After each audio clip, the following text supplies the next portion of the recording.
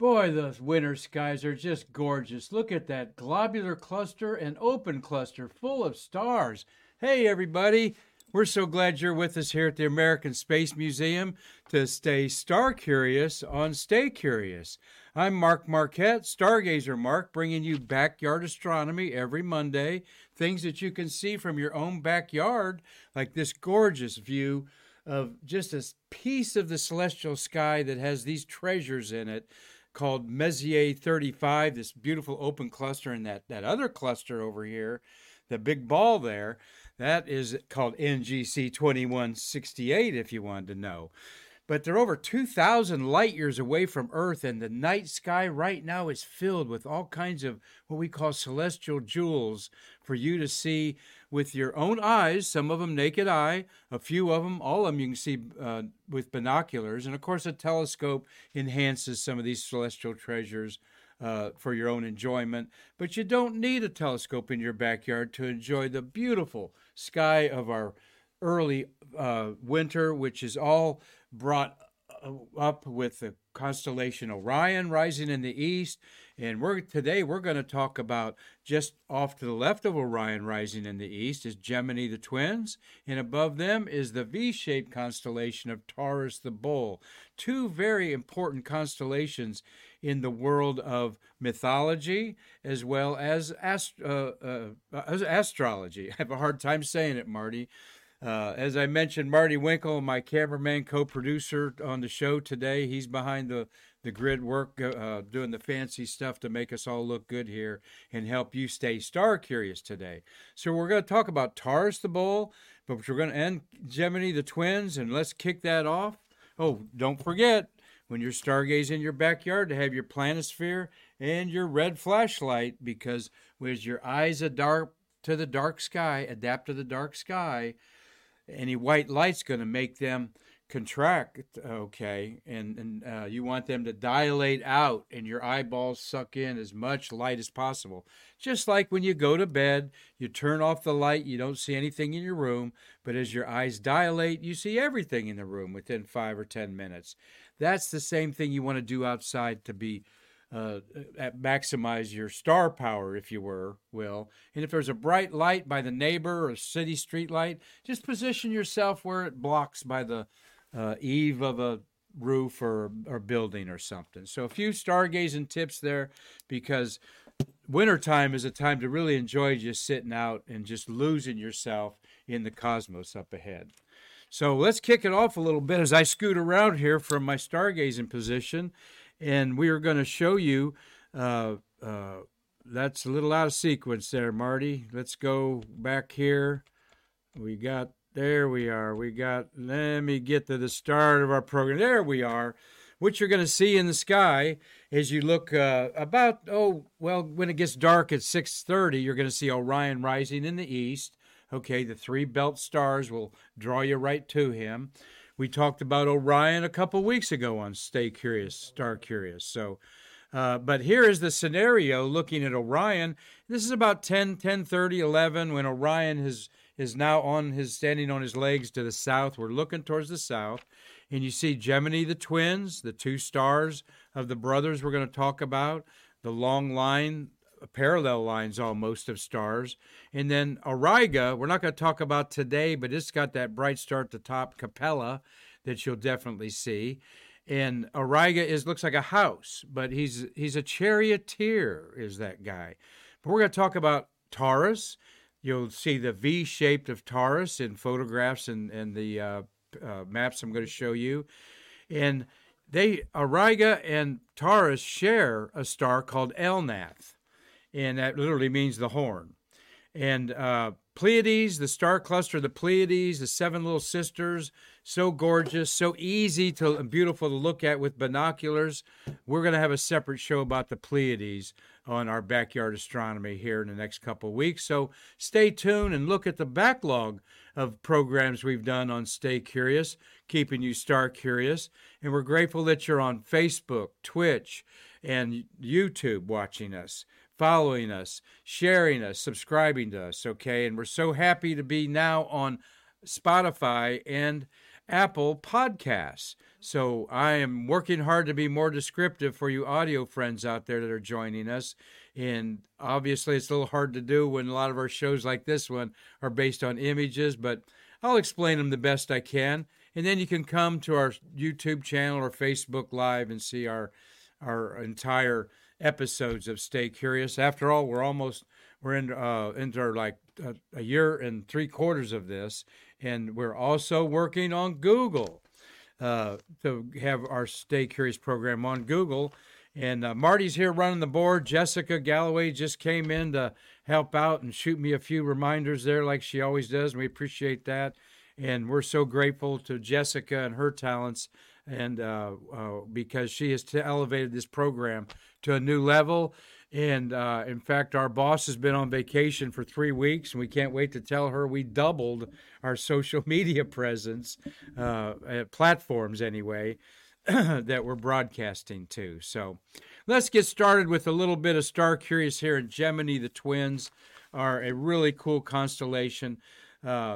Castor and Pollux at the top there are the brightest stars. And like two little stick figure men, they do kind of lay out that way. And you see a lot of these stars have names to them, all right? And these are weird names like Mekbuda and Aletha and Alzur. A lot of Al's and a lot of L's, because a lot of names we keep are from the Arabics naming the stars. And they were avid stargazers in the 2,000, 3,000, 5,000 years ago even. Castor and Pollux, though, are straight out of mythology, of Roman mythology and Greek mythology.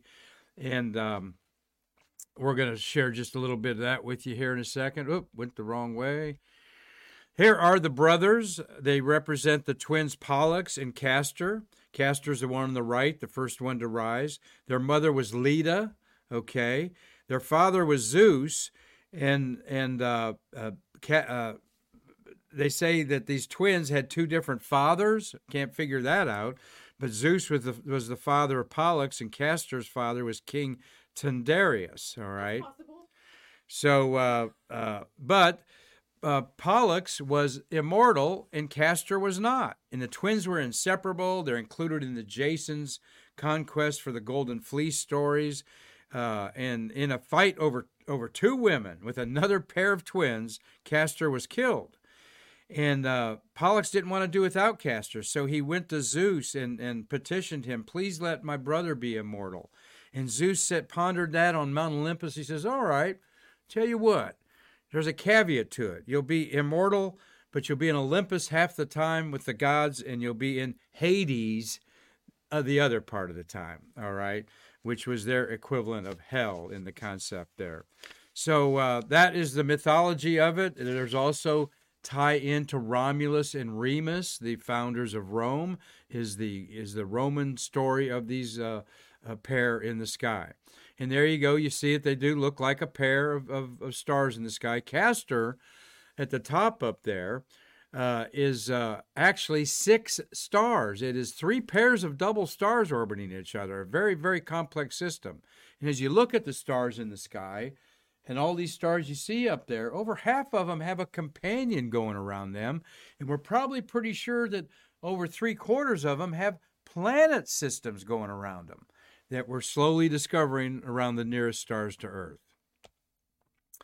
Here is another outline you see from there to there, from a kind of the road map of the sky that we use to kind of them in the sky there.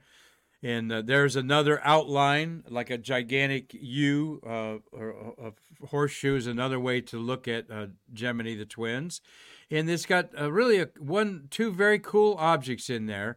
One you need telescopes to see, and the other you can see with your naked eye. That's the open cluster behind me here that we show. This is just off of the foot that we're looking at right here. See that M35 and the foot that's called posterior. Tehat posterior means the furthest foot on Gemini. And there is buried but we want to get to this one first. Where would I go? Back to here. See where it says Clown Nebula? Well, that's sort of a politically correct term for what I've known for 50 years to be the Eskimo Nebula. And somewhere down the line, they think it's insulting to Eskimos to honor them in the sky with something that looks like kind of an Eskimo. And you'll see here in a minute. So there is what we call the Eskimo Nebula in kind of a backyard telescope. You're not going to see the color, but you'll definitely see what looks like a planet, a little circle there. And what these are stars that blew up, and the outer shell of them is what we're seeing. And there's just hundreds of them in the sky, and astronomers dub them planetary nebula. Have nothing to do with planets except they're round looking like a planet in the sky. But when we get a little closer with a better telescope and more advanced photography, there you see why they call it the Eskimo Nebula, because it looks like the face of a happy Eskimo with his furry hood around him there. You see that, Marty? Yep. If Marty sees it, then you're all seeing it. I guarantee you there. Marty's laughing there. But the Hubble telescope, of course, blows our minds away looking at this star that exploded right in the center. And what happens is a star belches maybe some of its atmosphere before it blows up entirely. And then when it blows up, that belch is slower moving gas. And when it blows up, the faster gas hits the slow gas and interacts and shows you all these crazy hexagonal geometric shapes in there. So that's what's going on here. This is a star that blew up maybe 300,000 years ago, something like that. But the star still survived and is probably a neutron star in the center of that. The Eskimo Nebula, one of the treasures in the sky to see. This is a picture. Again, let's go to, that's the background I got there. I doubled the background there. We like the background so much, I said, Marty, let's make that the background. That's the foot. That's an open cluster, meaning it's very loose. It's not tight. And what is going on here is we are looking at a cluster of stars that was born out of a cosmic cloud, like the Orion Nebula that we've talked about in Orion, thousands of years ago. In fact, this is 2,800 light years away. We're looking at these cluster of 200 stars there, and you see some of them are reddish and a lot of them are bluish. Those are 2,800 light years away, all right? Now, behind it, a little over maybe 4,000 light years away, is this globular cluster ball that you see there of tight stars, and that's actually like an electron going around the nucleus of an atom. It's going around the outside of our Milky Way galaxy, all right? And there's hundreds of what we call globular clusters. Unusual to see one in the winter sky because they're concentrated in the summer sky when the main Milky Way is being seen, and they're on either side of that. So, but look how gorgeous it is. You can see this with the naked eye with binoculars. It looks about like this, which you're seeing without the color, and nearby there you'll see the faint fuzzy of the globular cluster there. So isn't it gorgeous? And to think, all those stars, there's probably worlds orbiting them right now. Well, let's go from Gemini the twins to Taurus the bull, and there you see Orion standing up with his belt, his shoulders. He's got a club in his hand. He's got a shield in the other hand. And up above him, almost charging on top of Orion, is Taurus the bull, so distinguished by the V-shaped of the stars that form his face, and then the two outer ones that form his horns. And in the shoulder, up there to the upper right of the words Taurus, are the Pleiades, the seven little sisters. And we'll get a little taste of the seven little sisters today, but we'll have a separate program on these very important, another star cluster born within the last million years or so, very close to our own Earth, our own solar system. Here's a photograph I've taken of Taurus the bull, showing you on the bottom, the brightest star is called Aldebaran, which literally means eye of the bull in Arabic, all right? And you see the V-shaped stars, that dash in the lower right behind the tree is an airplane. And there at the top you see the kind of Little Dipper looking. People think that's the Little Dipper. No. It looks like a Little Dipper, but it is the stars of the Pleiades. And with a naked eye, you can see 6 pretty easy, 4 or 5 even from your backyard with a lot of light pollution. But seeing that seventh one with your naked eye was a test that the North American Indians used to ask young men if they could see that. They had good eyesight, so they would be scouts, and they would go and scout out. If you couldn't see it, you were going to stay back at the wigwam with the women and help them. So, Marty, I'm not sure. I'd probably just seen 3 or 4 stars all the time and stayed back at camp with the women. But we'll talk more about the Pleiades here, and we'll see some more beautiful pictures of it. Once again, I'm not bragging about my own photography. I'm trying to emphasize you can do this with a tripod, a digital camera set on about 1,000 or higher ISO, and a 30-second exposure, and you'll get something as beautiful as this. Now, this is from my backyard when I lived in Tennessee, and I go up to the top of a mountain top, and then we see it a little bit better. Ooh la la! Look at there. Thanks, light pollution. Yeah, thank you, light pollution's right. But so, and I am telling you things you can see from your backyard, but when you go to a darker site, there you see more stars merged together. It's a little harder to see that V shape. You do see the red Aldebaran, and you definitely see the Pleiades up there. And once again, this is just like a 30-second. If you go any longer than 30 seconds, the stars will start trailing by the Earth moving on our feet here. After all, we're moving 1,200 miles an hour east. That's why everything is going to the west. And me saying that 500 years ago would have had me burned at the stake. And I'm not kidding you. Only 400 years since Galileo and Copernicus have we... yeah. But think about that. The last 500 years, everyone's been on the same page. Just 400 years that the Earth is revolving around the sun, because we were involved for 2,000 years with everything going around the Earth. There again is the outline of Taurus at the bottom, and Orion at the bottom, and Taurus. That blue line is the ecliptic.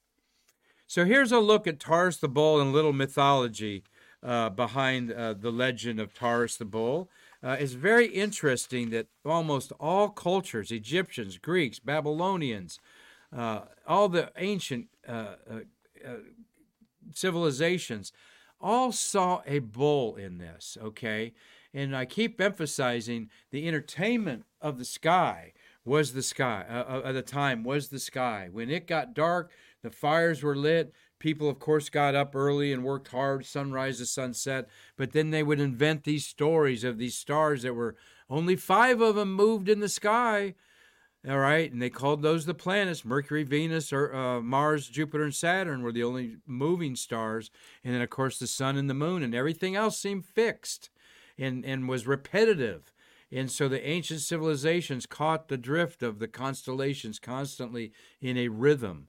All right, and took a while to figure out that rhythm was caused by the Earth going around the sun, and like you going around the Daytona Motor Speedway, when you're looking up at turn 1 and over in turn 3 is daylight because the sun's in the middle blocking the stars out.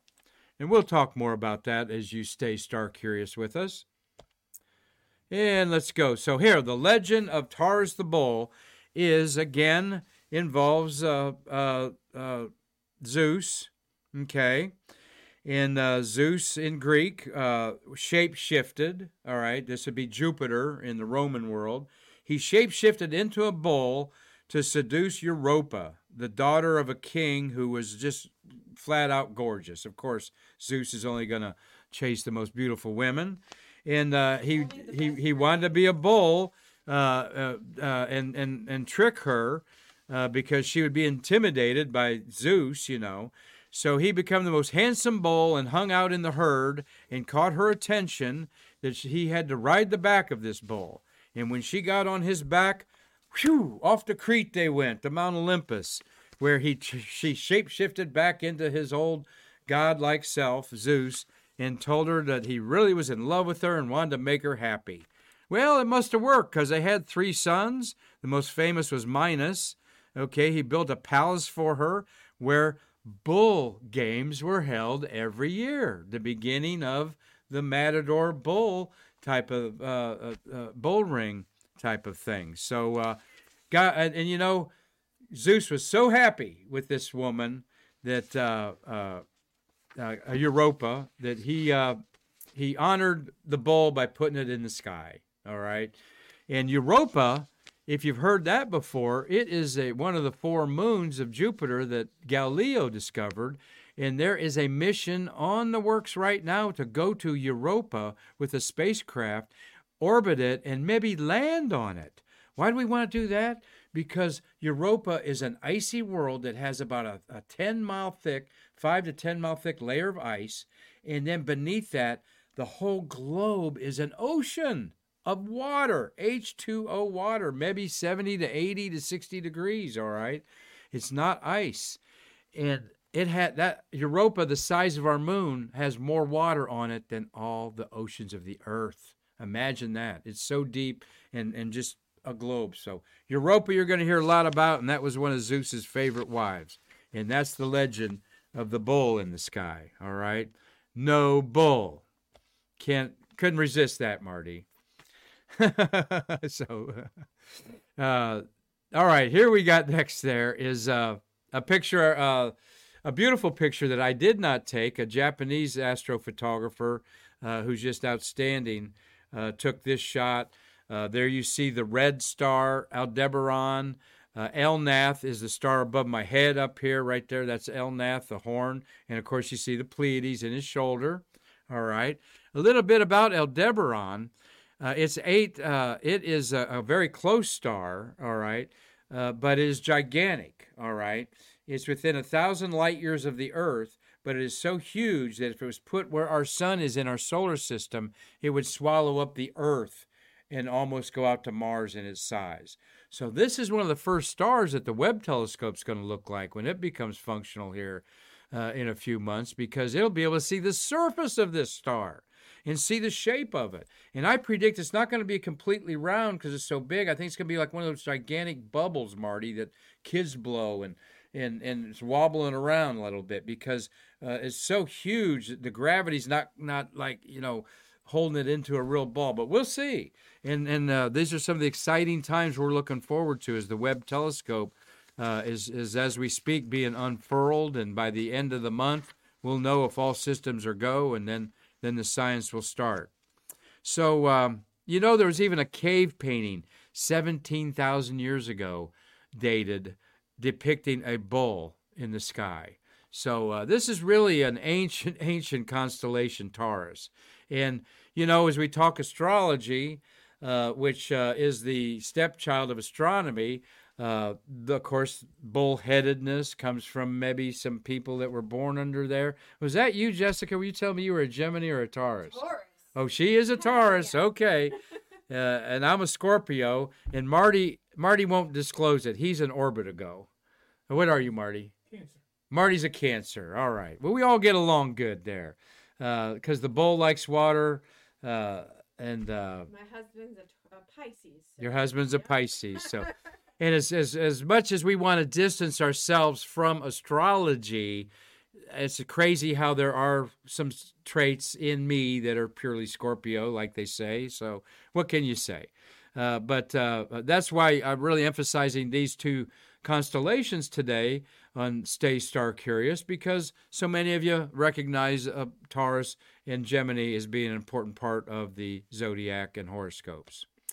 Well, here is the unseen night, okay? And I like showing you. Remember I showed you Orion and my friend Matt Harbison, who's taken thousands and thousands of panels of Orion to show you that it is immersed in a gigantic red cloud of cosmic hydrogen. Same thing with, look at here. That's Aldebaran on the bottom and the Pleiades on the top. And Marty, just like a cloud passing us in the night, this is a cosmic cloud in our close to us in our Milky Way galaxy that is filled with rarefied gases, and those black spots up there to the upper left are globules where we think planet systems are being born, whole solar systems.